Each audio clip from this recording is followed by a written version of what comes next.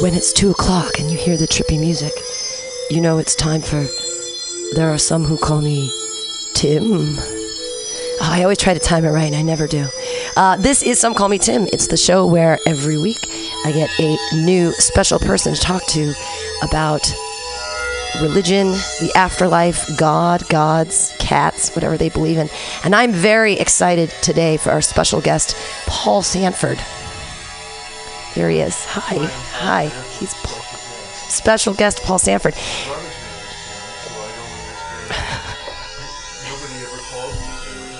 Well, it's a reference to the Monty Python movie where they're in search for the Holy Grail. So, and it's sort of a ridiculous concept, and then they all get derailed at the end, and they don't know where they're going, and it's, you know, all about how ridiculous God is and things like that. Like Life of Brian. And not that God is ridiculous, not to all people, but for some people he is. Now, I know you are our most special guest yet because you were a pastor. Yeah. You were literally a minister. So I can speak the party line if you like. But for me, I make an important distinction between religion and, let's say, spirituality or God talk. Will you switch microphones? Because 4 is better. That one's better. Just move that one in front. That's a great this microphone better. Okay. Right. We'll aim both of you, and that's perfect. Okay. Well, there you go. I feel like all of them. I feel perfect. like an important person. You are a very important person on Some Call Me Tim. Let me see. Let me pretend I'm the president and tell some interesting lies. Yes. Well, you know, gaslighting. Right. Gaslighting is telling people a lot of lies to the point where you brainwash them and oppress them. Ooh. Okay?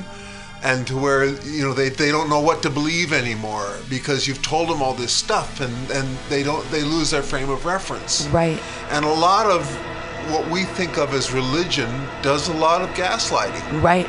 You certainly had a lot of it as you were growing up. Yeah, by Bible scholars in the house today. That's what I was excited about. I'm like, I would say we're both Bible scholars. You more than I, that you've been through seminary school. Well, right? So probably you're more familiar with the Bible itself than I am. I'm more familiar with, let's say, scientific tools for how to read it. Oh. For analyzing it. You go to school and you learn how to look up in the dictionary which the Greek words were and whether the Greek words meant. Right. The strangest thing is people who want to play word games with the Bible in English as though that has any meaning, because it's so hard to translate Hebrew, especially, into English. Well, it was originally written in Aramaic. So it was Aramaic that was... Which one? Probably the New Testament. No, would be written actually, the parts that were written in Aramaic are in the Apocrypha. Only the parts that were written in Greek and Hebrew are in the Bible. Now, Jesus spoke Aramaic. Whoa. That was the spoken language, but that wasn't the cultural written language. You know, the people who wrote the Bible weren't Jesus' followers. Oh. It wasn't written by John the Apostle. But Matthew, Mark, Luke, John, those aren't first-person accounts from the... No. Well, those were written a generation later from stories that people had heard. And, of course, they're mostly fiction. Right. But so you think... So even as a scholar, you think that the Bible is just metaphorical or allegorical tales to shape... it's a sales document. Ooh.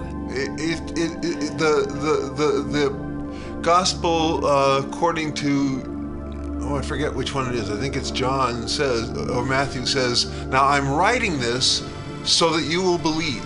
And being believed that you will be saved. In other words, it's a sales document. It's just like the Jehovah's Witnesses do. It's just like the evangelists on the corner.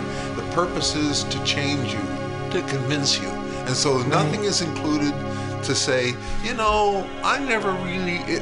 like if you wrote a modern novel about meeting Jesus, you'd start out, well, I heard about this guy, but I didn't really think anything of it. I mean, there are lots of healers and wild-eyed fanatics, but you know, I never did meet him, but I did meet an awful lot of people who really sincerely believed in him. See, that's how you would write it for a modern audience. But that wasn't the style then, and it's just like if you tried to sell your toothpaste and you say, well, you know, all toothpastes are good. Ours is a little better. but the text that, you know, Judeo-Christians follow is not the nicest sales document. I mean, it's pretty not so nice to women and not so nice to. Well, yes. There's a lot of fear. Yes. It's a lot of powerlessness. I always find it funny when someone does something really great and then they thank God, and I'm like, but you kind of actually did that. Why are you giving the credit to someone else? For one thing, we talk about God, and you got to remember that the so-called Christian Bible, the New Testament, is just an appendix to the real Bible, which is the Hebrew Bible. Right. The New Testament is written out of the Hebrew Bible. It says, okay, I'm going to come riding on an ass, the foal of an ass. And they say, okay, Matthew says, then he comes riding on an ass and the foal of an ass. He's riding two donkeys at once. Because Matthew wants to be very true to the Hebrew, because Matthew's sort of Hebrew himself, you see. But he didn't really write it. It was someone else years later that said, well, I'm thinking this. Which Matthew are you talking about? Well, the Matthew in the Bible, Matthew, Mark, Luke, John, the apostles. Well, the Matthew in the Bible certainly was well, okay. These are dated 100 years after the events that they talk about. Sure. But virgin birth. Why a virgin birth? Well, because you had to be special. Oh. I mean, why does Trump have to be a billionaire?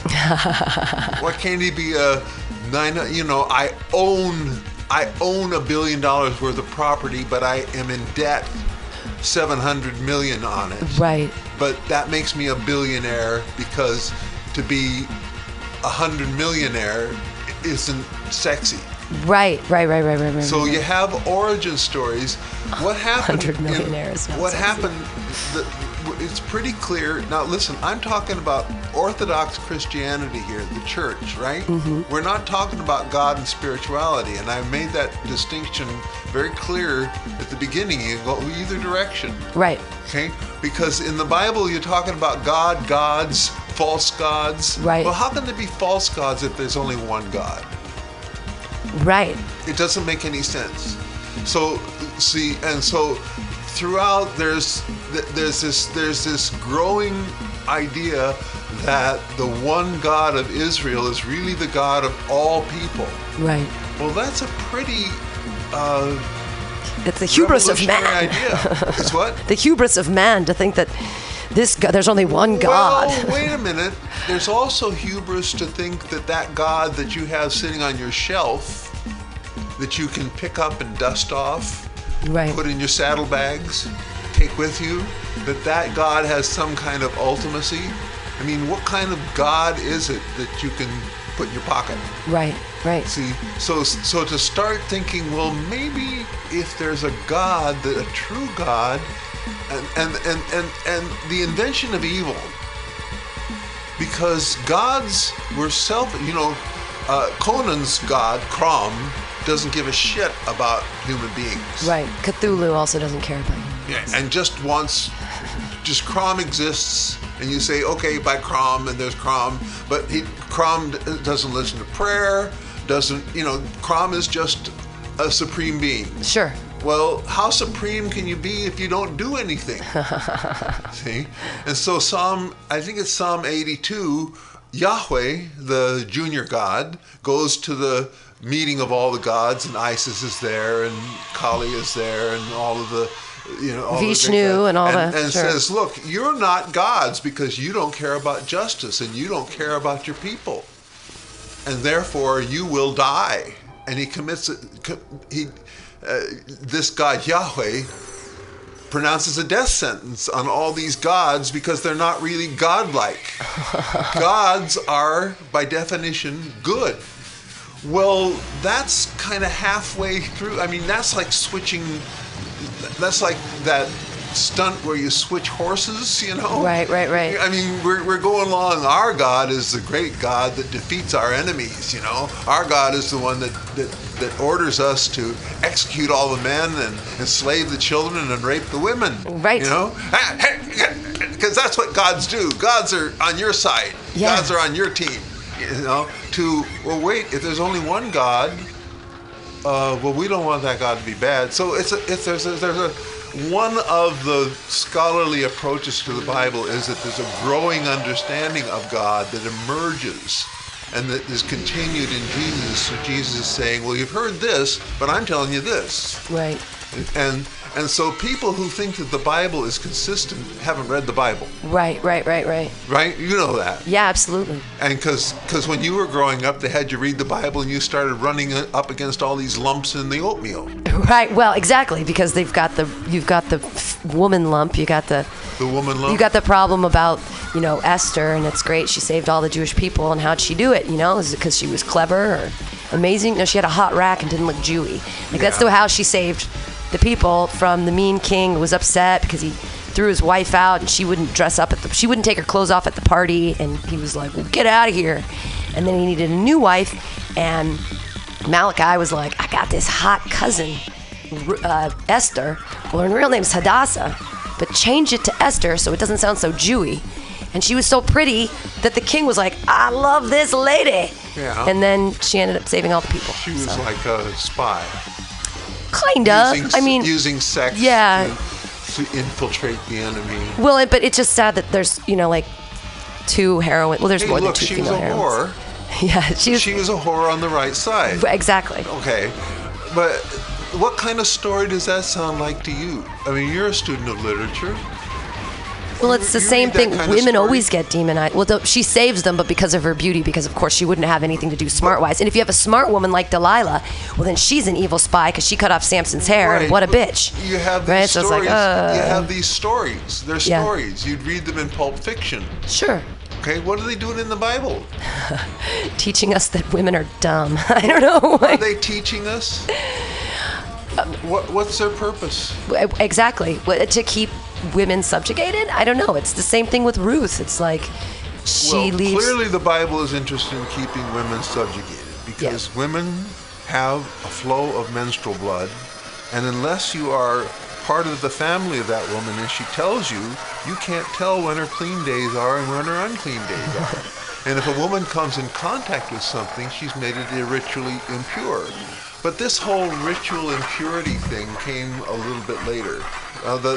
One of the important stories to think about if you're thinking about the nature of God and gods, capital G God. Mm-hmm. Okay, we come from a monotheistic culture, and so we think God obviously is one God. Sure. But if you're going to be an atheist, you can disbelieve in a whole multitude of gods. Absolutely. So to argue against monotheists, to say, well, your God isn't consistent, well, duh. Right. How can you have some ultimacy that's within human understanding that's complete? Right. So I prefer, when I'm actually trying to say what I actually think and believe, like if I were to preach a sermon, I try to avoid using the word God. Wow. Because I say God, and what do you think of, Pam? I think of the big guy who looks like you on a cloud, but with a bigger beard. With a beard. Yeah. Uh-huh. And it's kind sandals, Birkenstocks, cool Birkenstocks. Nice flowy white robes. And a pretty nice guy and chuckles a lot, but boy, when he gets mad, look out. Watch out. So he's like a papa. Right. Like a pretty good daddy.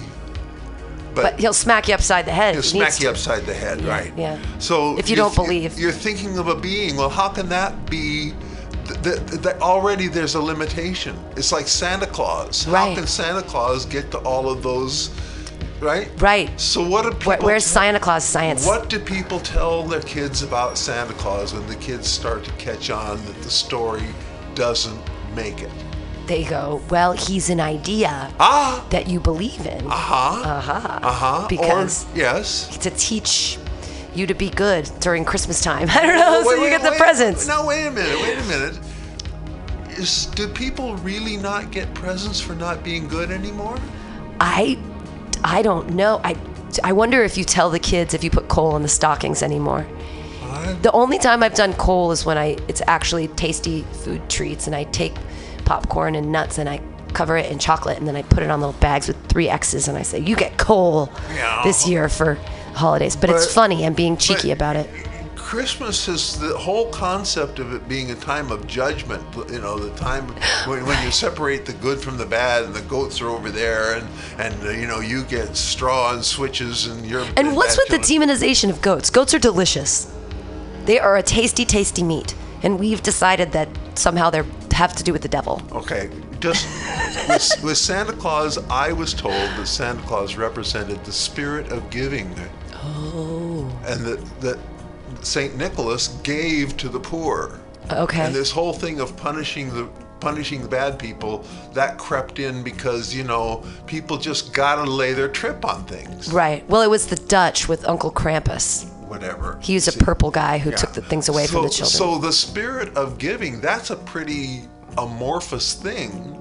So you have this symbol of Santa Claus that you can grab onto, but then you begin to limit it to just Santa Claus, and then you say, but Santa Claus can't bring all those presents. No, but Santa Claus, as the spirit of giving, stimulates people to the spirit of Christmas, to giving, so all people become Santa Clauses, and therefore, and wait a minute, that's just too much for my little brain. I gotta still... It's a great metaphor, Paul, about God. It's really, really fantastic. Right. You see, it's so really great. You get God so narrowed down. Now imagine wine. What's wine? What's it made out of? Grapes. You see, Delicious but you can make wine out of anything. Right, out of apricots or right, sure. So what dandelions. We say, well, wine is made out of grapes, and anything else we say this is dandelion wine or strawberry wine or whatever. But you can make. Beer is wine fermented. From hops and from grains. Grain, sure. Right. So we call wine grape wine, and then we get it down to this one thing, and then we develop a cajillion versions of wine. Sure. See, so if you're gonna say we're gonna boil God down to one essence, one entity, one very specific notion that there's only one Allah, there is one Allah, and Allah is Yahweh. Allah is, and if Jesus is God, then Jesus is Allah. Right. You see, if Krishna is God, then Krishna is Allah. Right. You see, so what you're doing, you're not saying that there are competing gods. You're saying people are unaware of the truth that there is only one godness. Sure. One God concept. But then it's split up in a variety of different fashions from everything from... It's expanded and everything. So were you Methodist? What were you? Unitarian? What was your... Methodist. You were Methodist. And you were a Methodist? Methodist is not a doctrinal church. You don't have to pledge allegiance to a certain way of thinking. Huh. So, but you do have to pledge allegiance to a certain way of doing. You're still not supposed to be a gay minister. Oh. Although there are lots of them in the West. Huh. There's a whole rebellion going on in the Methodist Church because the growing churches in the South are more and more homophobic. And they're more and more determined to drive homosexuality out of the church. I just don't understand why it's anybody's business what you decide to do with your genitals, where you decide to stick them. No, wait. How does it get moralistic? We don't understand why it's anybody's business, but do you understand why somebody thinks it's their business? I usually break it down to that people don't like other people's actions, or they try to be more moralistic than another person so that they can feel better than that other person, so that they are therefore more entitled, and the other person is less entitled because they are a better person. Yeah. They're entitled to more because their morality is of such a caliber that they feel entitled to deserving it. Okay. But let's just assume that you're a mom or a dad, and your girl child has suddenly developed hips and breasts. Right, yeah, that happens. And you say, but she's too young for sex, and how can I keep her from having sex until she's ready? Right. Okay? Good dad issues, good mom issues. And absolutely. I think when it's your own child and you really are concerned about their development and their maturity, and you're raising them in your home, and we try to keep our people young artificially. Oh. You think? Yeah, sure. I feel like we make them grow up too quickly. You put the juicy on their butts when they're 12. They really are growing up when they're 12. They really are growing. I mean, once you pass puberty among the Ndembu, once you got hair on your balls, they take you off and they put you through manhood rites and they circumcise you, and you're a man. You're a full man. There aren't any degrees of manhood. And maybe you're 14, 13, 15, 16. It depends on when they get enough boys together to do the ritual, and they'll have boys anywhere from 9 to 15. Wow. And they all become men, and they can't go to the women's cooking fire anymore because they don't have a foreskin. Wow. See, so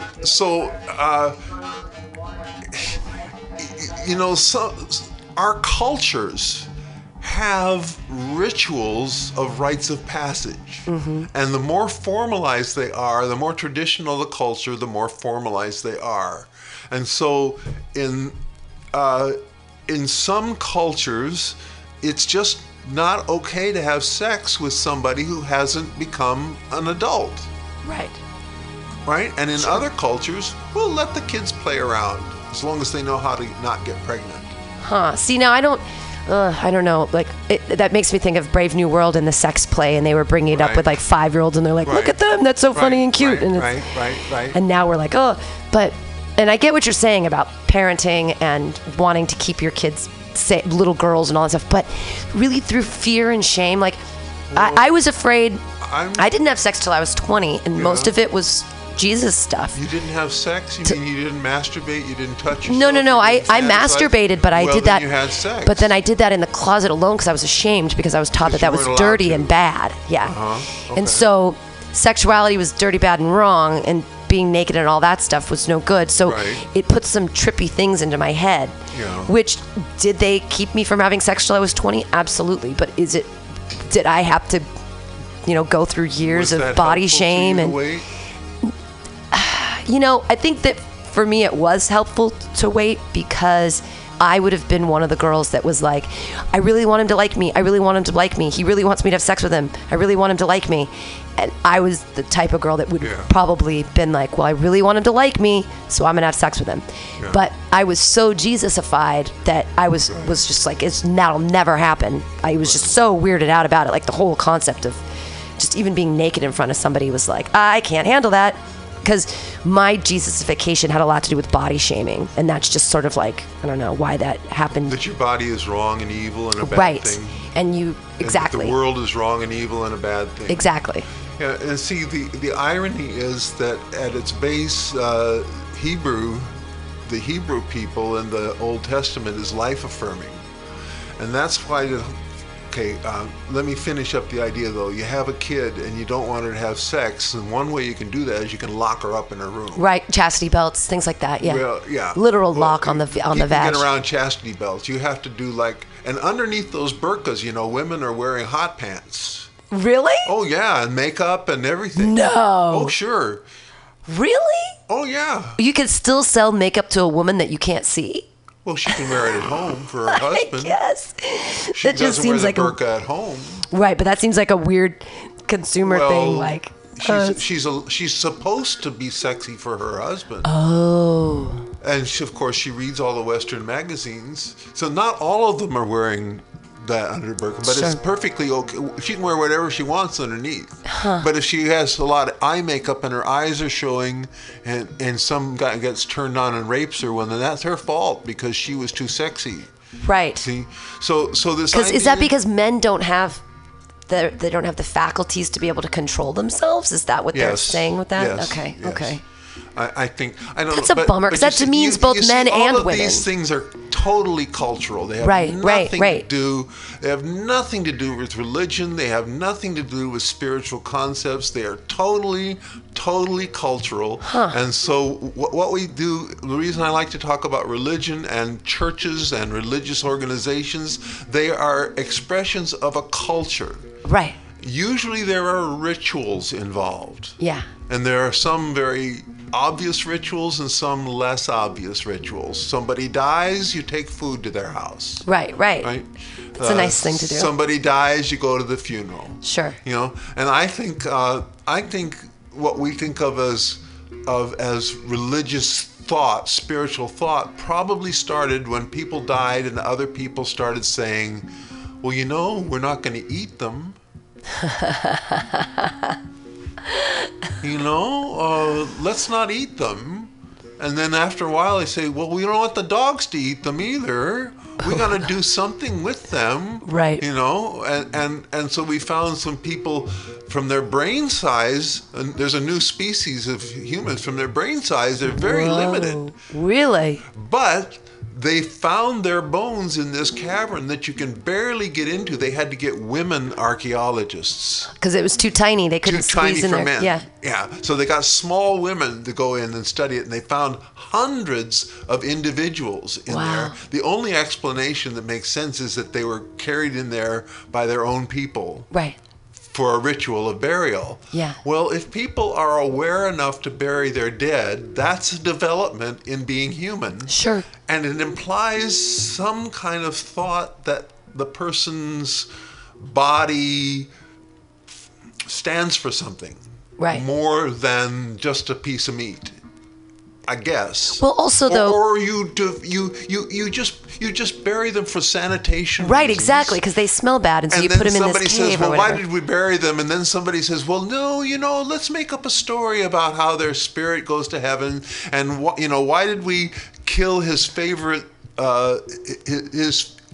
his favorite harem girl and put her there with him? Well, that was to keep him company in the the afterlife. Right. You know, and so we make up this whole elaborate thing. Right. Yeah, the Valhalla, the Vikings, and they burn them. I don't mean to say that it's fictional. I mean to say that may be the way in which people began to develop a sense that there's more to life than what you see at the end of your hand. Sure. Especially since I'm so nearsighted and I wouldn't have had glasses at the time. Oh, wow. You know, I would have had to have a lot of thought and description. I would have probably been a storyteller. Right. I wouldn't be a great hunter. Because you can't see. I might have been a craftsman. Sure. It's close so up. Underwater basket weaving. Yeah. I inherited this poor eyesight from people who specialized. Huh. Watchmakers? Are you from a watchmaking people? I don't know. Tiny little cogs and wheels? But you can't have people with vision as poor as mine. And then I'm bipolar. Oh, yeah. No, where do you does think bipolar existed back in the day, though? Like, do you think that bipolar existed in Jesus' times? Or is that something that's developed with humanity through time? Because we have nothing else to think about. If you get up in the morning and milk the cow isn't particularly sensitive to nuances in your mood. Right. And you probably have memorized the stroke, how right. And it probably is rather soothing to do that. So, but the theory on bipolar was it would have had to have had some meaning in prehistorical times. Huh. Because, we haven't evolved that much over the last 10,000 years. Sure, it's just human bodies but our brains, because people didn't read 10,000 years ago. But how would you have bipolar? Not just bipolar, but schizophrenia. Sure. How do you have schizophrenia across all cultures? Right. All parts of the world. No, it's a good argument. Yeah. So we're pretty sure that human beings came from one little bunch of people in a little corner of Africa. That the modern human being evolved there and was a pretty small population. They can go back to the mitochondrial DNA and they can trace who's related to whom. Right. And that's where they came up with the African Eve, that we all came from a bunch in Africa. And then a small part of those people left across the land bridge into the Middle East and developed there. So like a small percentage, maybe, I don't know, less than 10% certainly, maybe 2-3% of African genetics came into the rest of us. And that's why there's so much more diversity among people in Africa. Sure. So, you have the fastest people in the world come from Africa, but probably you also have the slowest people in the world. And you have the tallest people in the world, and you also have the shortest people in the world. I watched a weird documentary on albino Africans, and there are a lot of them, and they get bad skin cancer, and it's really awful. Yes. And how is that adaptive? Yeah, I don't know. And it has to be some level of That's when you curse God. Well, to get these exotic effects, you need inbreeding. I mean, you do a lot of inbreeding when you're breeding animals. Right. You breed mother to son. Well, there are some ideas. No, cats. My mom used to breed Himalayan cats for a minute, and because they were just so fluffy, and their little flat faces, and it was a problem. Sometimes when they were overbred, their little flat faces would be so flat that like goop would constantly come out of their eyes, and they couldn't breathe. She had a kitty that had to have come out the birth canal. Yeah, they've got this cute little flat face, but they can't breathe, and their eyes have weird problems, and because they're just so. Right. But the flatter the face, for some reason, the cuter those cats. Pamela, the way in which you and I have evolved, and the way in which our ancestors back the last 10,000 years have evolved, has been socially. Oh, yes. Okay. Yeah. So our social evolution. It's not the physical evolution, it's the social evolution. Specialized, and some of it has been maladaptive. Yeah. So one of the things that the Hebrew Bible is very interested in is fertility, because children are a blessing. Right. And to not have children, to be barren, is a curse. Well, if you look at the be fruitful and multiply, I guess if you have no ambiguity about this. Women who don't have children, they cry aloud in great pain. Elizabeth can't get pregnant. Mary's cousin Elizabeth can't get pregnant. When she gets pregnant with John the Baptist, it's a gift of God. Right. Well, and there's the Sarah and Abraham thing where she was like 93 or something. Whatever, and she gave, it's such a cute story because it's all about slavery. She gives Hagar to Abraham, and then Hagar gets pregnant. Right. And then with Ishmael, I believe is the son's name. And once again, it's a story. And then they beat her up, and then Sarah gets all angry once she's pregnant, and she's like, beats her up, sends her away, and says, "Get out of here." So these stories show great understanding of what human beings are like. They're jerks. They're jerks. Yes. And there's an evolution of human beings in the scripture that's hard to follow because the scripture isn't chronological. It's all chopped up. Right. And each individual book is an individual book by itself that has its own history. Now, we know this if you study the Bible, even 3-4, just take one good class. Yeah.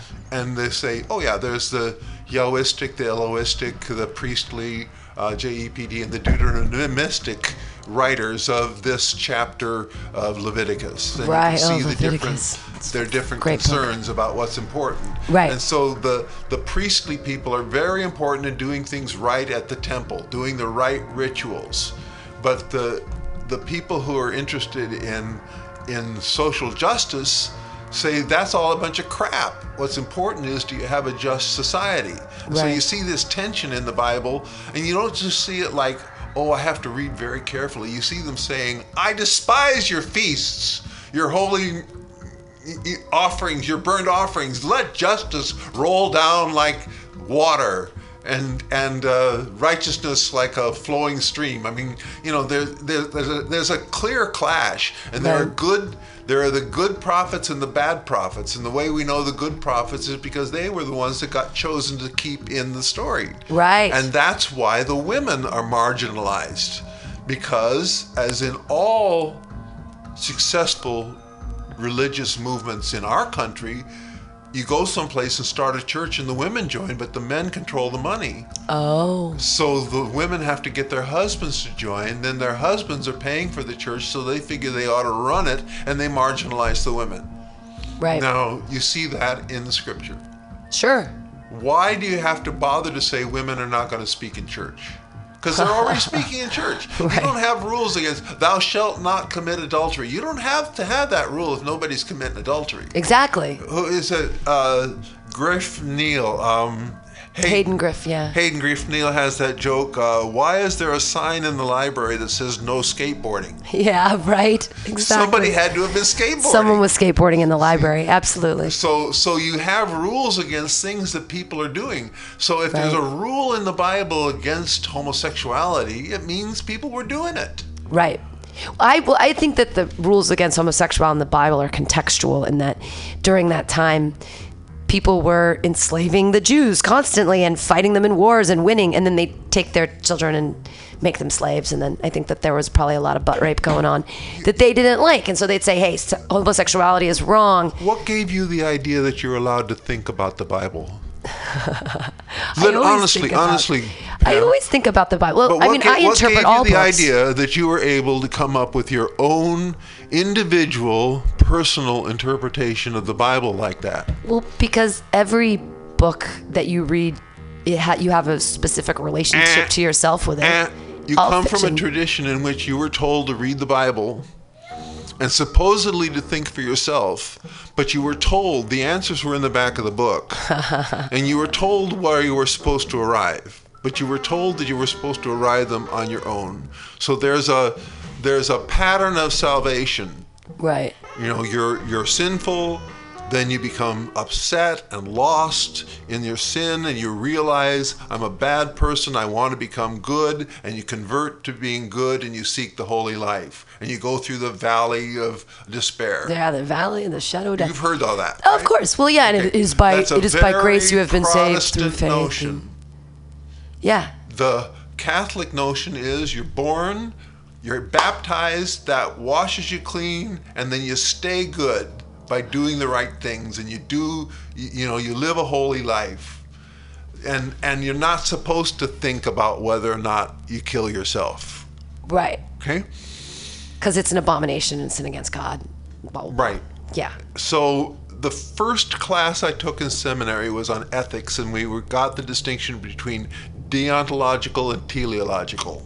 Everybody out there, you Google those words. Teleological is basically, let's just call it utilitarian. Okay. Okay? Deontological means the Dio, the God, right, said it. So it's rules. Theory versus...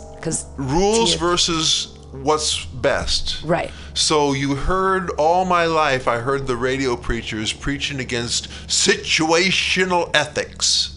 Oh, we can't have situational ethics. We got to have God's law, God's rules, see? Right. So if abortion is bad, abortion is always bad. There's never a good abortion, even to save a woman's life. Right, because the act of abortion in their mind is anti-life. Wrong. It's anti-life. Right.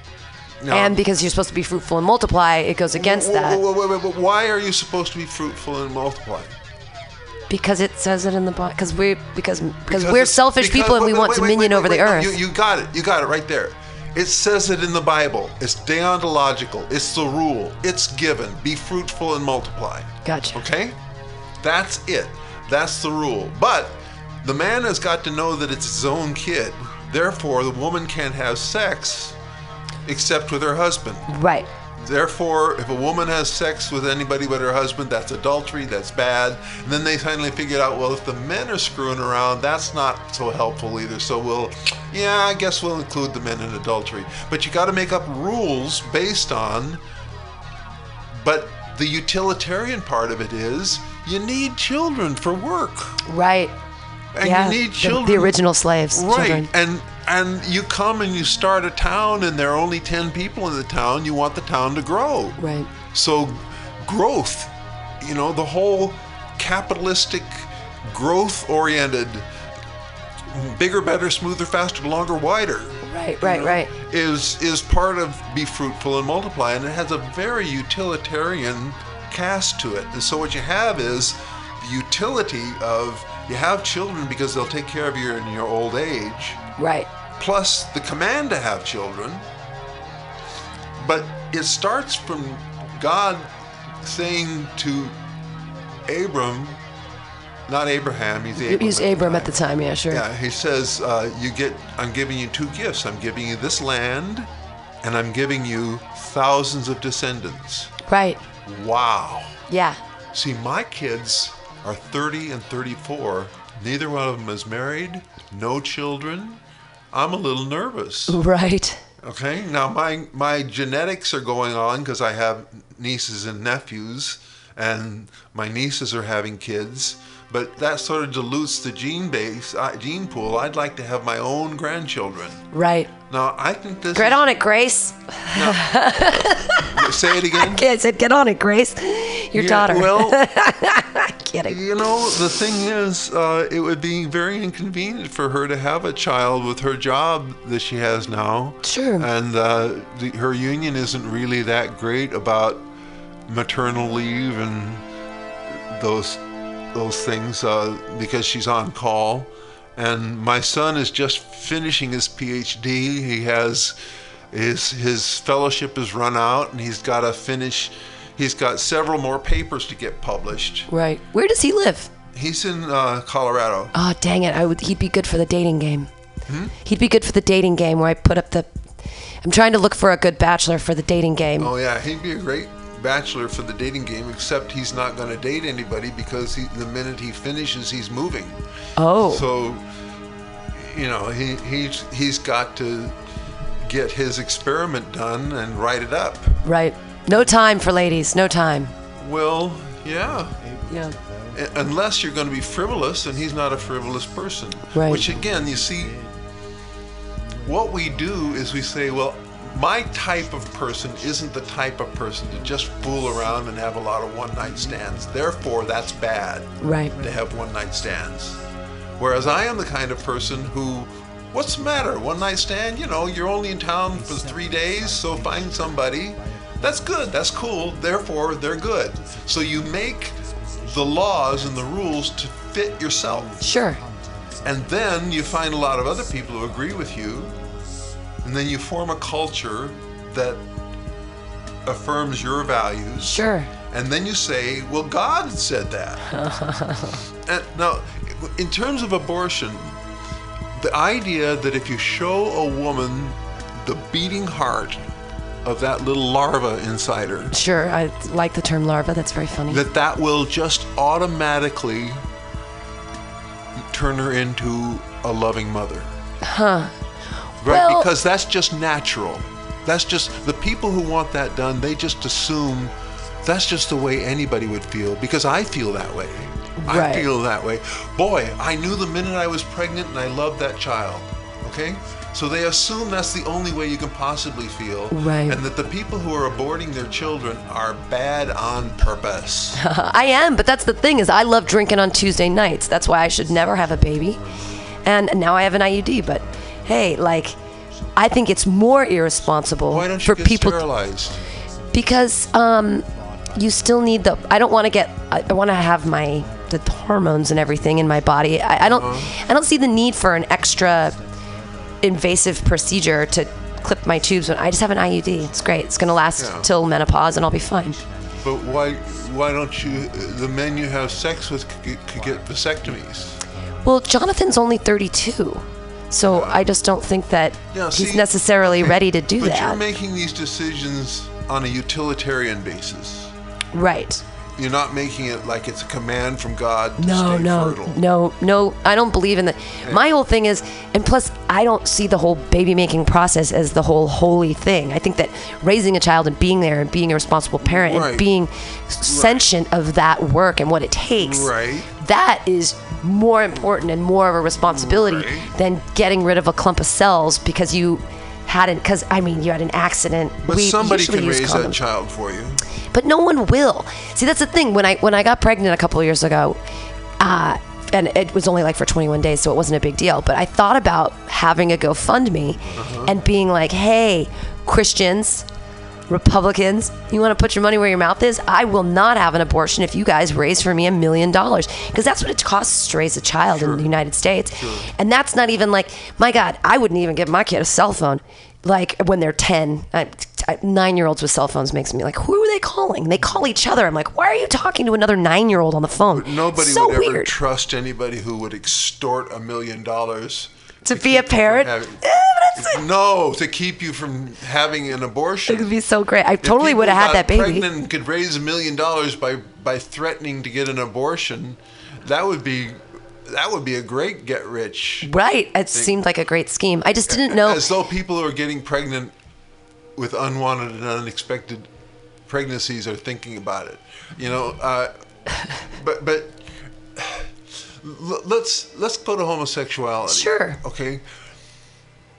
I think that one of the things that people who oppose homosexuality think is that people are being bad on purpose. They know it's wrong, they know it's nasty, and they're getting off on it being nasty.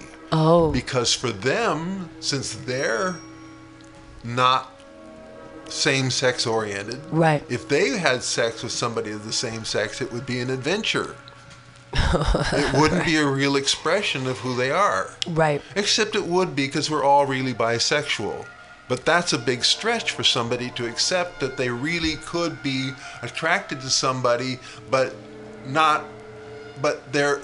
my joke is that we're all bisexual, but most of us have very strong brand loyalty. Exactly, sure. I mean, I'm very tuned into women. Sure. But I'm not going to name him, but there are some very manly, wonderful men in comedy that I'm attracted to. Sure. And if there were no women around, I'd be, Sure. Sure. And they're all going to be teasing me over this. Comedians don't usually listen to the show. It's a different listenership. Yeah, right. But comedians are trash. They are. They're just dirty little nasty. But that's why we love them so much. So let's talk about ultimacy for a minute. I mean, you're deeply invested in Mutiny Radio. Absolutely. Okay. How's your retirement plan? Well, I have 2 401ks from when I was responsible. How's your retirement plan from Mutiny Radio?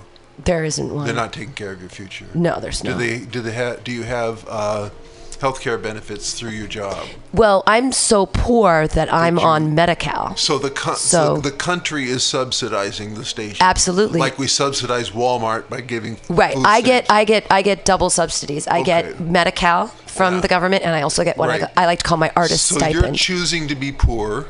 Right, because and you're ripping off the government. Not ripping off the government. I call it an artist stipend. I'm intentionally. Yes. I'm intentionally making. I'm on food stamps because it's an artist stipend. Otherwise, I wouldn't be able to. Mutiny Radio is your cause. Sure. You're deeply invested in Mutiny Radio, just like somebody who works in Wall Street is deeply invested in Wall Street. Sure. But the guy on Wall Street expects Wall Street to take care of him, and when Wall Street doesn't do it.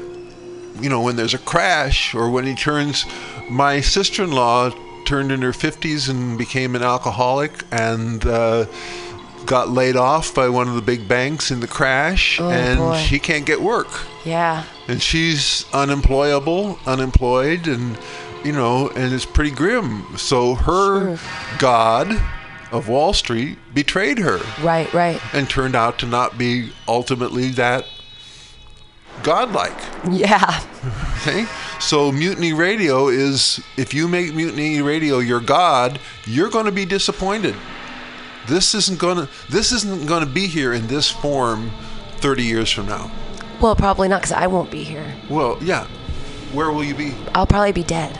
I'm surprised I made it past 40.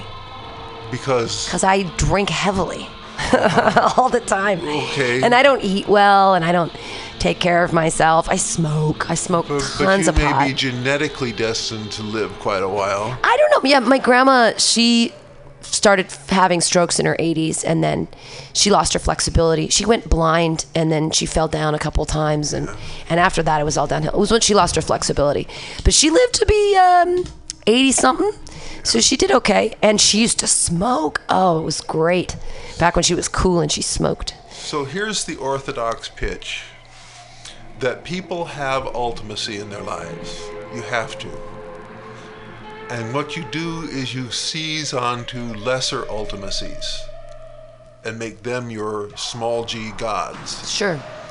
And so a lot of people right now are really in love with logic, with science, with rationality. Sure. And I think it's a false god. Huh. But science is real. Yeah, but Like- it's not ultimate. There's also such a thing as intuition, creativity, love. We haven't explained a lot of... Right. Can you scientifically quantify love? Right. Can you Well, and- scientifically quantify the feeling of like, Right. you know, Right. attraction or why it happens or and all that Right. stuff? But more than that,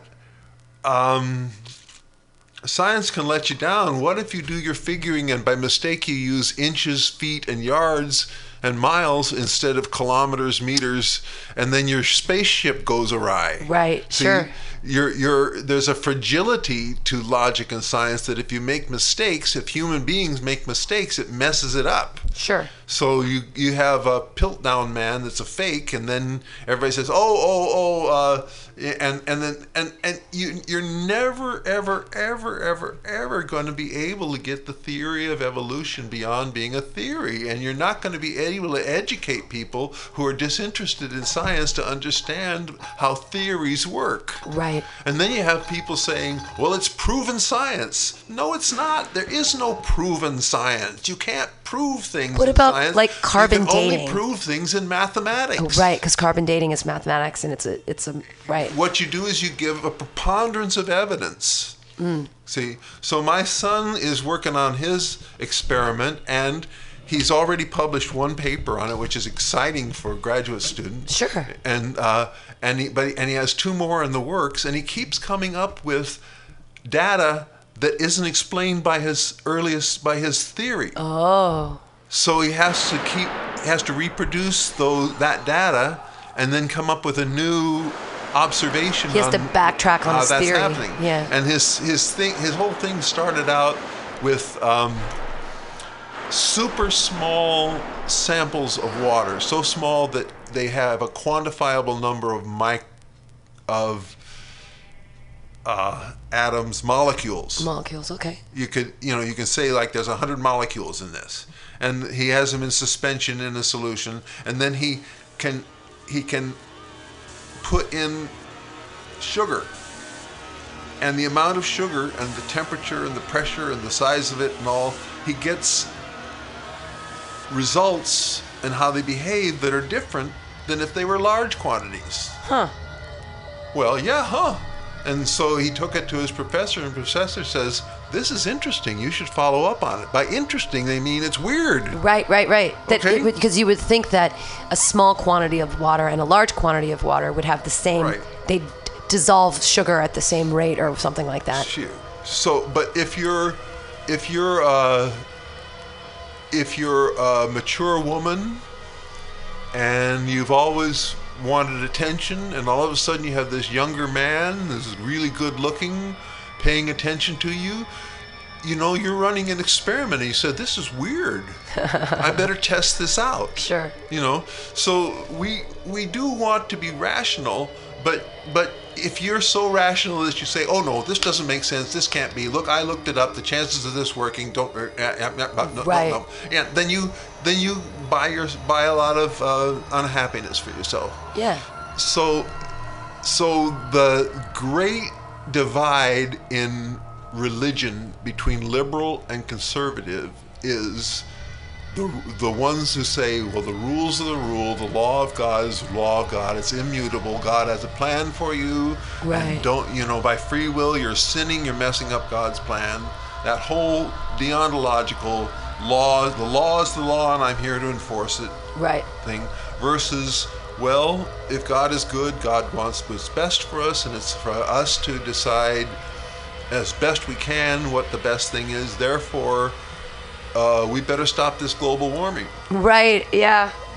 See? But now we have an administration that doesn't even believe in global warming, but that's because it doesn't jive with their We have ideas an about money. administration that doesn't believe in believing in things. Right. It's so sad. Do you so How I are we have on a time? we're good. We've got about 8 minutes left. Okay, good. I have a theory Uh-huh. that I think is absolutely real, and people think I'm a nut, but it Well, you can't are a not nut. be You are a proven. nut. Yeah, I think that the T-Rex's bones were put back together wrong. I think that the T-Rex was actually a flying dragon. So I've looked at the bones of the T-Rex, and it has no breastplate. It's just ribs, and there's nothing underneath it. But it has this weird hip cap on it, like a hip bone thing, to give it legs. Well, hey, dummies, what if we take that dumb hip bone and we flip it upside down and make it a breastbone, like every bird has a breastbone? Actually, everything has a breastbone. Then those big, beefy legs become big, beefy arms. And then you move those tiny little front arms back and you make them legs. Because it's a bird, and birds have little tiny legs. So if you moved the little ineffectual arms from the front back to the back, and you flipped the hip bone, which shouldn't exist, over underneath as a breastplate, then you've got the whole articulated spine, and it looks like a dragon. And why would we have all this dragon mythology if there were no dragons? Well, why would we have all this dragon mythology if there were no dragons? But that's the thing. They all these flying snakes in the air. And I'm like, where did all these ideas come from? Why did St. George slay the dragon and all this dragon stuff? Can't you have an idea that transcends reality? Well, but the thing is, I feel like it is embedded in reality, and that the T-Rex was a dragon. That's very rational of you. But Yeah. haven't you ever written a poem that just came out of your emotions? Yeah, but they don't usually involve dragons. And if they do, I'm like, where did it come from if there isn't any? And it's the hubris of man, because of course the biggest, coolest... Okay, look, my phone just rang. Who was it? Turn it off. Oh, it's okay. Okay, it was something about the refinance on my house. Oh, right? Are you refinancing your house? So all of us have these frigging cell phones in our pockets, and Yeah. we did not have these frigging cell phones in our pockets. No, we didn't. 20 years ago. Certainly not. And I got my first phone in 97, so actually Right. 20 years ago is when I got my first phone. And so, but everybody has them now. Everybody has them now. Yeah, And the idea that you can live without a cell phone is just unimaginable, and people don't have landlines anymore. But once upon a time, if the phone were ringing, you just wouldn't answer it. Right. Yeah. And the person would have to call back. But now, if you don't answer your cell phone, well, what's wrong? What's They think going you're on? dead, yeah. See? So we have these... somebody says there are only 1,000 stories. Oh, sure, I believe that. There are only 1,000 plot lines, right? Sure. Romeo and Juliet. But if you're going to have a metaphor, there are agreed upon metaphors and not agreed upon metaphors. I have a terrible thing with analogies. Yeah? Oh, yeah. Well, I made some analogy about Freud having said that women were men without penises. Sure. And I tried to flip that around, and somebody just went after me for being anti-woman. Oh. And they just couldn't get that I was making an analogy. Some people can't get analogies. Sure. And some people can't get Santa Claus.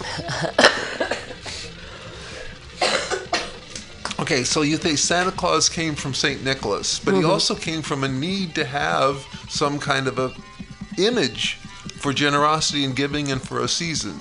Sure. Okay? And so what you did there was to take a whole lot of different traditions and combine them into one thing.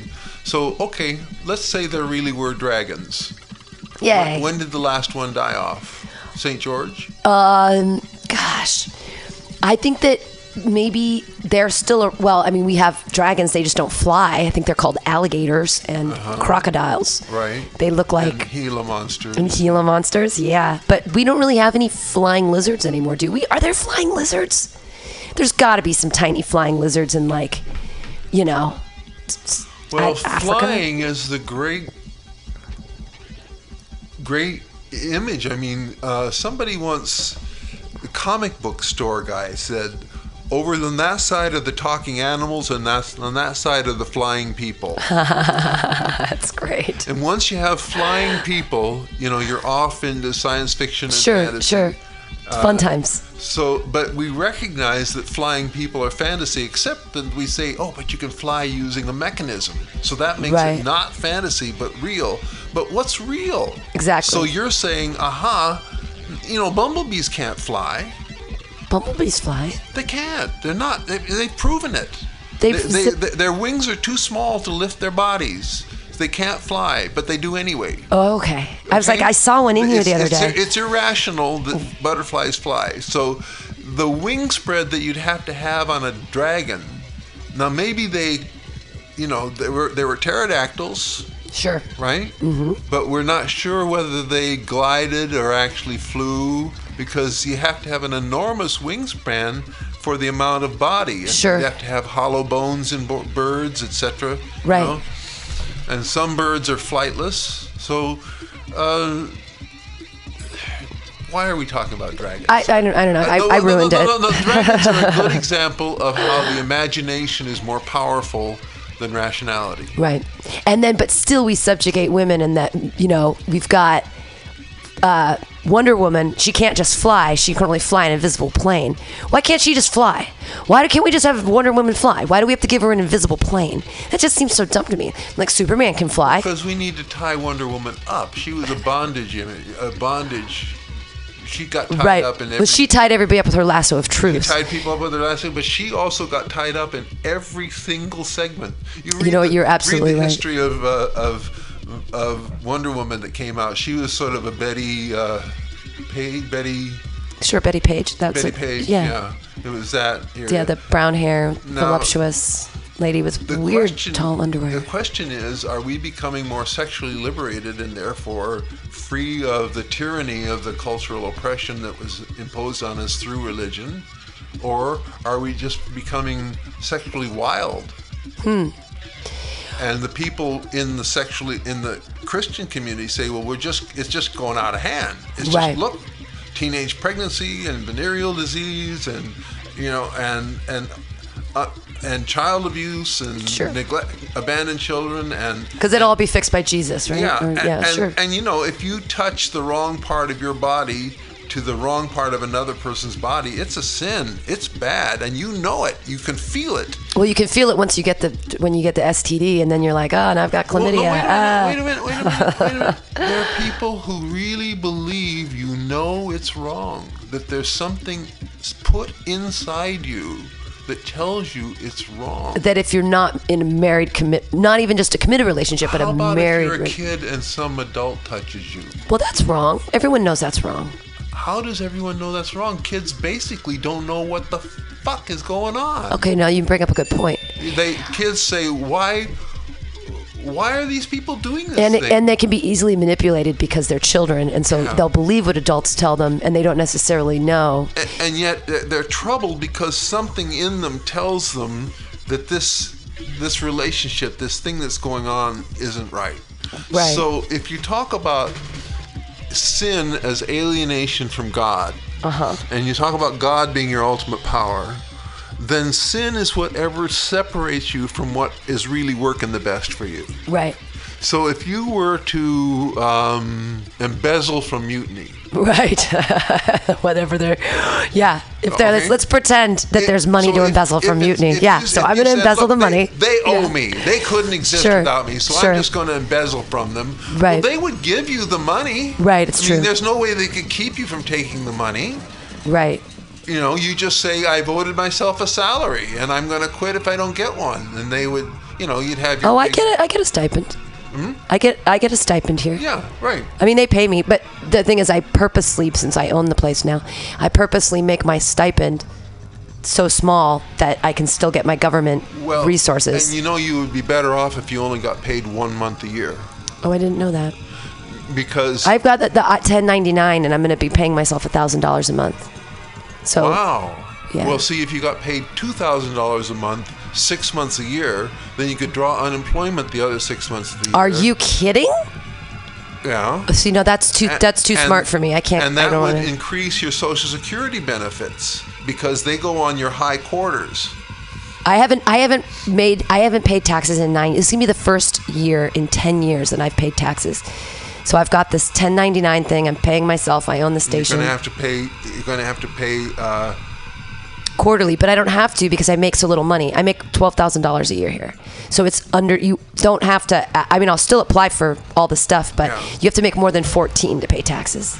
Well, so I'm still under the tax bracket. Social Security, to qualify for Social Security, I won't qualify big. I won't qualify for Social Security. I don't think I worked when I was in my 20s. I worked like a real person, like a normal person. I always had a job, and that's where my 401ks are from. But I'm not worried about Social Security. I don't think it's going to be there when I'm old anyways. I think it's going to be gone. I think that Social Security is going to take care of y'all baby boomers, and then after that, we're going to be like, okay, we know it's not there, and we're just not even going to take it. You know what you're speaking there? You're speaking the gospel of the end of Social Security. Yeah, I know, and it's sad. People believe what you're saying, and they live that. They live that. Right. Now, this is the difference between belief and faith. Okay? You can believe that Social Security is going to come to an end, but you can say, I still am having the payroll taxes taken out. See? Right. So I'm not going to arrange to have a job in which I don't have to be I get paid under the table, so that I don't I'm not being paid under the table. No. No. But some jobs you have had, you were. Right. I was, but I still report that money, not with taxes. I report it to the food stamp people and to the Medi-Cal people because they know I'm really poor. Yeah. That's the only reason I've reported it. Yeah. But that's the thing. I don't feel like I need that much money though. I wouldn't even know, like, if I made $60,000 a year, which I know is not that much for San Francisco, I would have no idea how to spend that much money. I would have no idea what to do with it. I buy more alcohol. I can't imagine what I would do with that much money every year.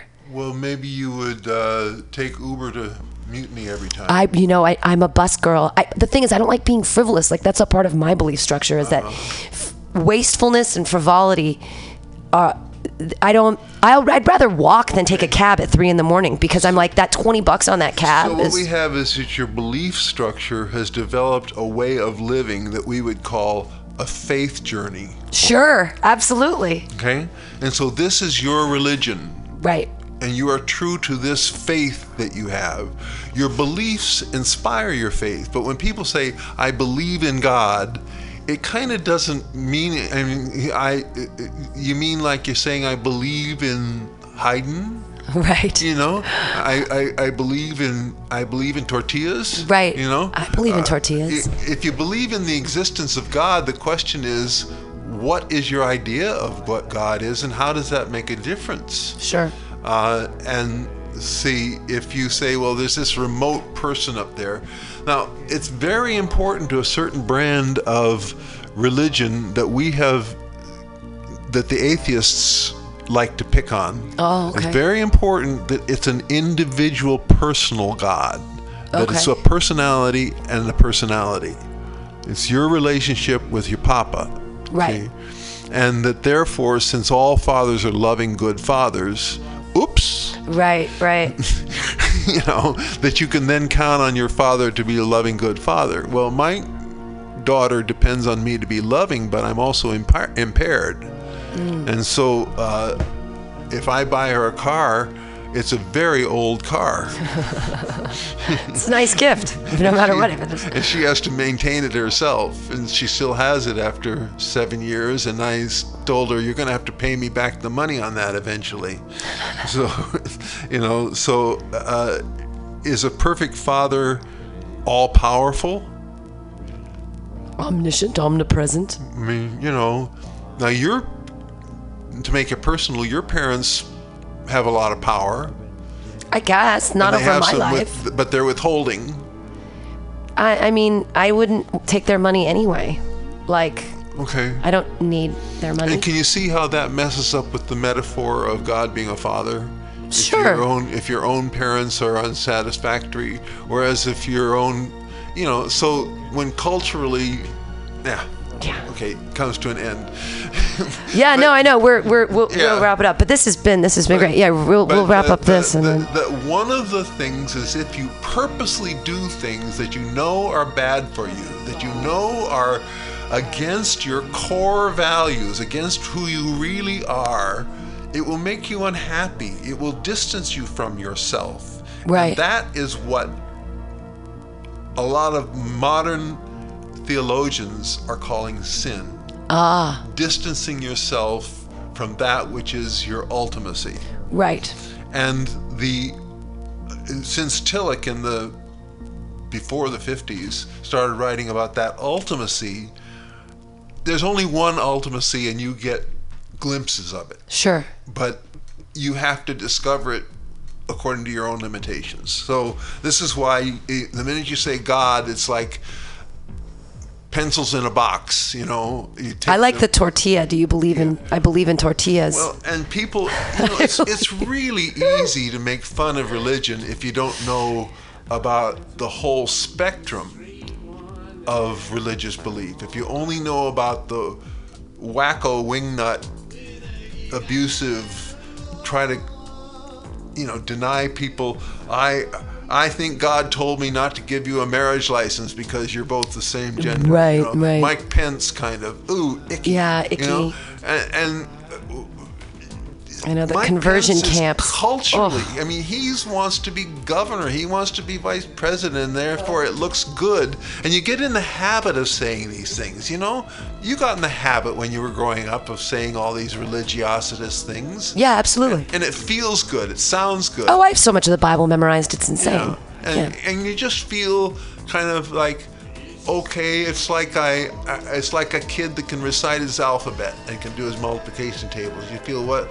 Stick in your thumb and pull out a plum and say, what a good girl am I. Right. And you know, there's a lot to be said for that. I mean, I agree. I used to think that religion was important for children because it provides an external morality for something that's happening within the family. Absolutely. So it's not just mom and dad or mom or dad saying this is right and this is wrong, but it's this external group of people that all agree and say, don't, you know, adultery's bad and then everyone's agreeing on the same rules. And I like that kind of sense of community, and I think that's great to raise children in. But when you get into sticky times is when your pastor is saying, no adultery, and then you find out that they've really been sleeping with all the women, that they've been counseling, and they've been abusing their power in weird ways, and then you're like, oh crap, the fallacy of man, and then it makes me not believe in God, but then I'm like, no. I'll put it in clear terms. The advice you give is the advice you need. So when Donald Trump is saying Hillary is selling quid pro quo, he was selling quid pro quo. Right. When he says they're tapping me, he's supporting wiretapping. I mean, when the things you complain about are often things that you're doing. Right. And a lot of the people who are really deeply closeted themselves, gay people, who are very conservative religiously. Somebody said this on the radio and it really clicked for me. They want to make sure there aren't any other openly gay people saying it's okay out there because that tempts them. Oh. You know, to think, well, maybe it is okay. Oh, I can't even think that because then I wouldn't be able to control myself. Oh. So I'd rather be an unhappy heterosexual than a happy homosexual. Huh. Because the fear's too great. Yeah, the fear is too great. And so the more we show that you can have a whole variety of experiences and be all right, but you know, we've got a whole rest of the world, and Christianity, this very fundamentalist, very conservative Christianity is what the missionaries spread. And Christianity in other parts of the world is really rigid on a lot of these issues, just as rigid as Islam.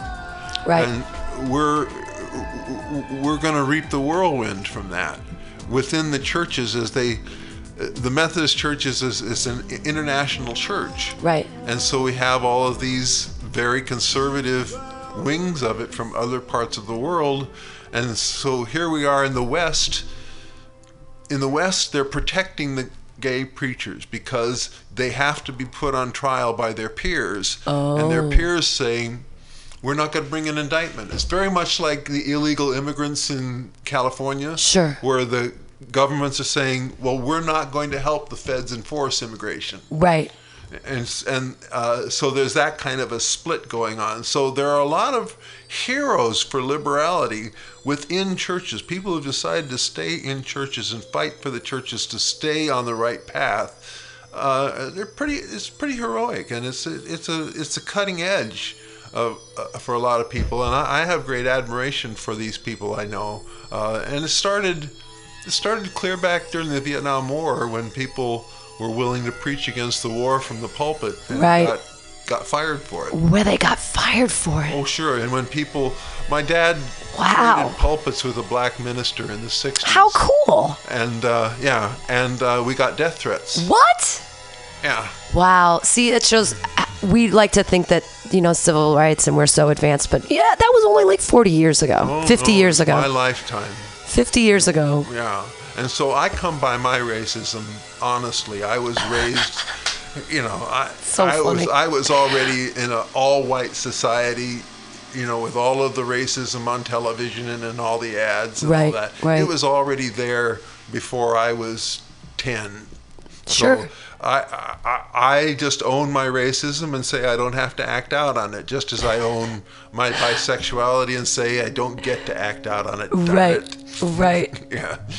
Good times. Okay. Paul Sanford, this has been you've been one of my favorite guests thus far because you are so highly educated on the topic of which we spoke. Also, you're the first, a lot of people are coming and just do atheism or agnosticism, and I'm like, yeah, but tell me something new. Well, atheism is very easy. Atheism in San Francisco is like being pro-gay in San Francisco. Sure. Or being anti-Trump in San Francisco. Absolutely, I hear comedians up there, they're doing their act, and I think, you couldn't do this in Modesto. I'm nervous because I'm going on tour with Steve Poggi to the Midwest in May. Oh. And I know that I want to do abortion jokes in Indiana when I go to South Bend, Indiana. Yes. But I understand that nobody will laugh at those jokes. Well, maybe. It depends. You might get the people who need to get away from where maybe. I'm thinking that in the Midwest, I'll end up doing cat jokes and Jesus jokes because it's my most benign material. And I'm afraid to do anything political, to talk about feminism, to talk about abortion. I've got 10 minutes on abortion right now, and I love it. I love those jokes. Here we are with triumphalism, okay? Triumphalism is the concept that whatever side won must have been the best one. Ah. So if you go in and you say, hey, everybody hates Trump, and they say, we don't. Right. Then you have blown it. Absolutely. But if you go in and say, well, I come from a place where everybody hates Trump, I'll bet you don't feel the same way here. But let me tell you some jokes about both Trump and Clinton and Obama. See, sure. Then you can be relatable, but you can't go in after the woman. NAACP, what's my joke? My joke is, once you go black, you can't go back unless you work for the NAACP. Because it was that lady. And white comedians got up for a month and scolded her. Huh. What business have they got doing that? And, who cares? Right. Who in San Francisco is going to be offended? And edgy? Wanting to be black is that wanting to be more like another race. How is that racist? You know what I mean? She called herself a black person and she wasn't because she was working for the NAACP. If she would have just, I don't know why anybody would claim to be something they're not. But it's like wanting to be more like another race isn't racist. But the point is that they started from the assumption that everybody in the audience was horrified by that. Right. And so then they just scolded her. They didn't even tell jokes. They just scolded her for doing this awful thing. Right. Bill Cosby. I make the Bill Cosby story funny. Right. Don't just get up and say, and we'll use Bill Cosby as a punchline. Sure. It's lazy writing. It's lazy comedy, but yeah. And that's a lot of places when pedophiles. Right. People use pedophile as a punchline. Put some other word in there. Put Republican in. Sure. Put Obamacare in. Just pedophile has become really hack. Right, absolutely. Well, there's so much of racial stereotyping has become hack. There's so many. When's your next show? Speaking of shows. My next show, I'm at Off the Hook. Oh, cool. On Saturday, week from Saturday. Great. That's Johnny Corn's show. down by Campbell. He keeps trying to get me on a show, and I keep trying to do it, but my rides keep falling through, so I haven't been able. I was actually asked to be on. It's so far away. Oops, what's happening over there? Okay. And I'll be appearing at Mutiny Radio whenever. Right, we're gonna after we're done with this, we'll sit and we'll look at the thing and we'll book you on those shows because I need my I got to fill out those April shows for Pamtastic's Comedy Clubhouse. All theme shows. All themed. This Friday's theme is actually a lot of fun. It's St. Putrix Day, and it's all rock bottom vomiting stories about because it's St. Patrick's Day. Well, it's because it's St. Patrick's Day, so it's St. Putrix Day because it's the 17th of the month. It's time to be Irish, and everybody, all the kids are going to come over from Walnut Creek. Get be ridiculous all day, and they're going to be amateurs, and they're going to throw up on their shoes. And instead of dealing with that, I'm saying people come here and hear stories about people throwing up on their shoes. It's going to be an exciting show because Mary Bushy's on it, and she's sober now, and she's going to tell us her rock bottom event. She used to do some like crazy drugs and stuff.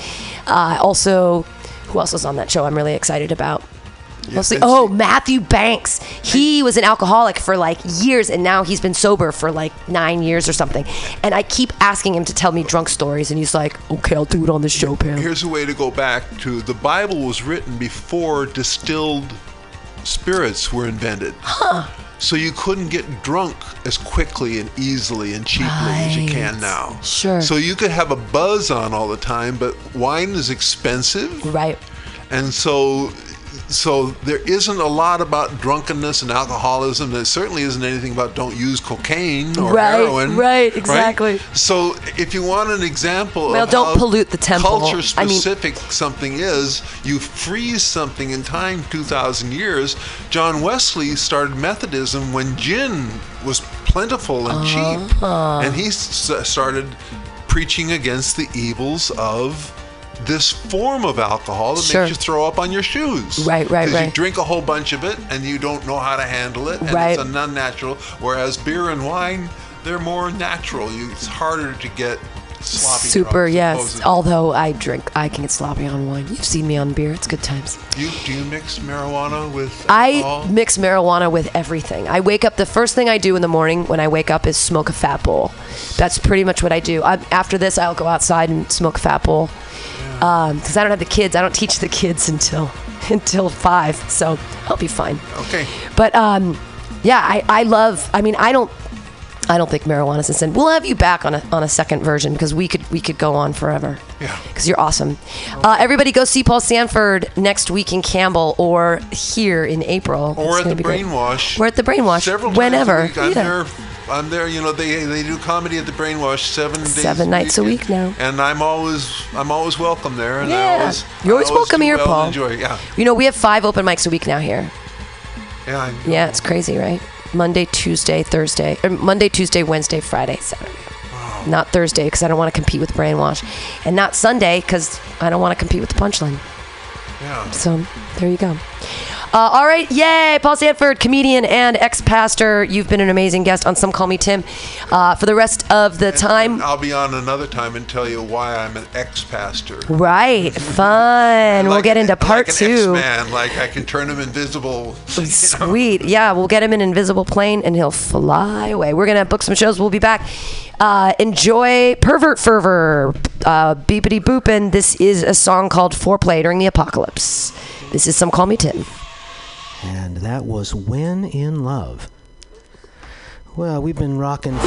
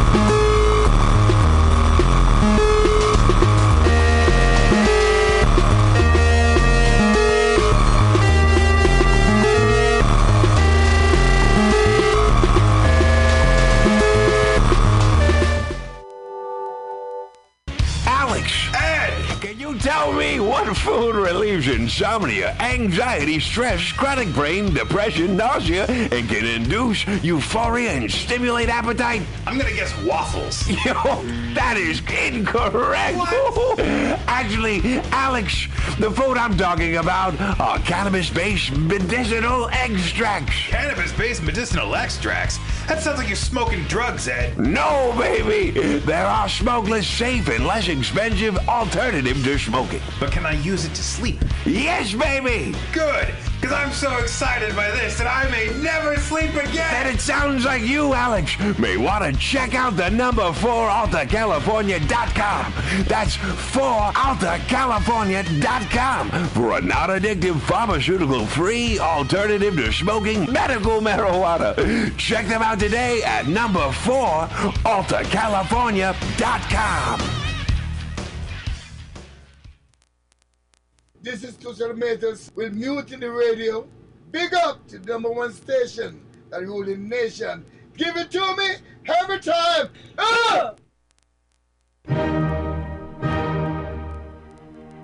Good evening there, my friends here at MutinyRadio.fm. Chester Cashcock here, and giving you my love and regard as well as movies over there. And I just wanted to let you guys know that anytime I go swimming in my vault of rare coins and piles of filthy cash, I can't help but listen to Pamtastic's Comedy Clubhouse every Friday from 8 to 10 p.m. I mean, if anyone who knows anything about comedy knows that Pamtastics books the best of San Francisco and beyond's underground comics. It's a great showcase, and they have a fun time at Pamtastics deep in the Mission District, where you can laugh off your tushy for a mere $5 every Friday to 10 p.m. And I laugh because $5, I mean, that's what I use to wipe my tushy with. So to laugh it off for a mere $5 is indubitious. But if you can't make it to Mutiny Radio, well, don't even worry. Don't fret at all. You can simply download the podcast post-show and giggle in the comfort of anywhere, like your Aspen summer home on the mountain ridge with the kayak feeling. So all you got to do is just go to podcastics.pcrcollective.org/comedy clubhouse, or you can listen live every Friday from 8 to 10 p.m. as your host Pam Benjamin brings you the best comedy from San Francisco and beyond the universe. And what's better than the universe? It's a cash cock, honey. Yeah.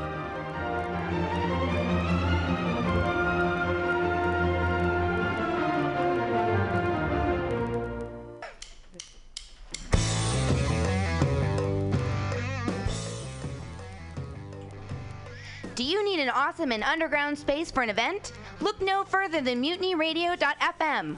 Our 30-seat flexible space can accommodate your acoustic band, birthday party, comedy show, dance party, karaoke super fun, theater event, fundraiser. If you think it, we can do it. You run the door and promotion, we run the sound, space, and podcast. Rentals available Thursday, Saturday, and Sunday from 8 to 10 at Mutiny Radio FM's performance space at 2781 21st Street in the Deep Mission at 21st in Florida. Contact Pam at pamsadai@hotmail.com for more options and booking dates. Incredible socialist prices so you can be creative in a free speech space without breaking the bank. That's Mutiny Radio Rentals every Thursday, Saturday, and Sunday from 8 to 10. Book your event now. Trying to hurt me, but boy, how it burns me whenever she touches me, and oh, I feel so lucky. Oh. Are you tired of swimming through a sea of podcasts? Are ye on a raft without a paddle? Well, gather around me, sea dogs, and get aboard me pirate ship as we set sail for the seas of MutinyRadio.fm. From there, you can captain your own pirate ship as you sail through over 44 different shows for all of your listening pleasures.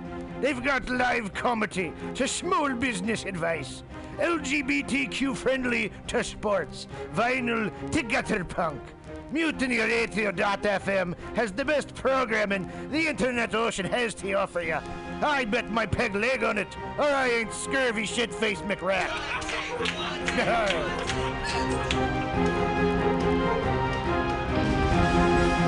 Subliminal SF brings you visual and auditory mind control. For the best graphic design, physical merchandise, and live music promotion, go to www.subliminalsf.com and check out their hilarious t-shirts and super cool bands at clubs and bars all over the Bay Area. Subliminal SF creates amazing flyers, posters, and design for every need. So go now to www.subliminalsf.com and experience what this wonderful local business has to offer.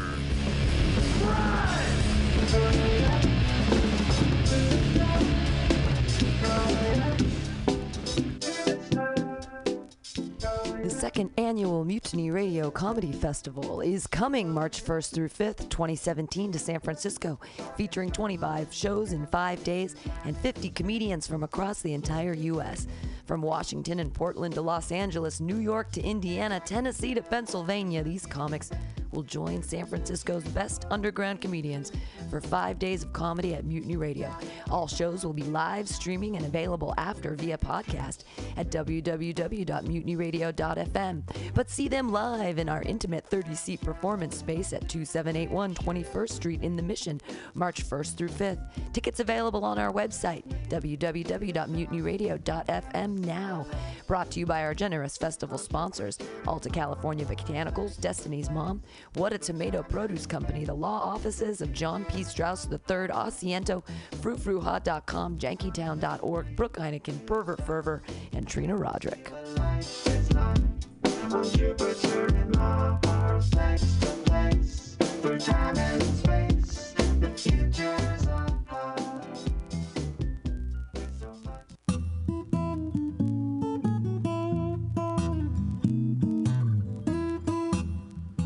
Asiento.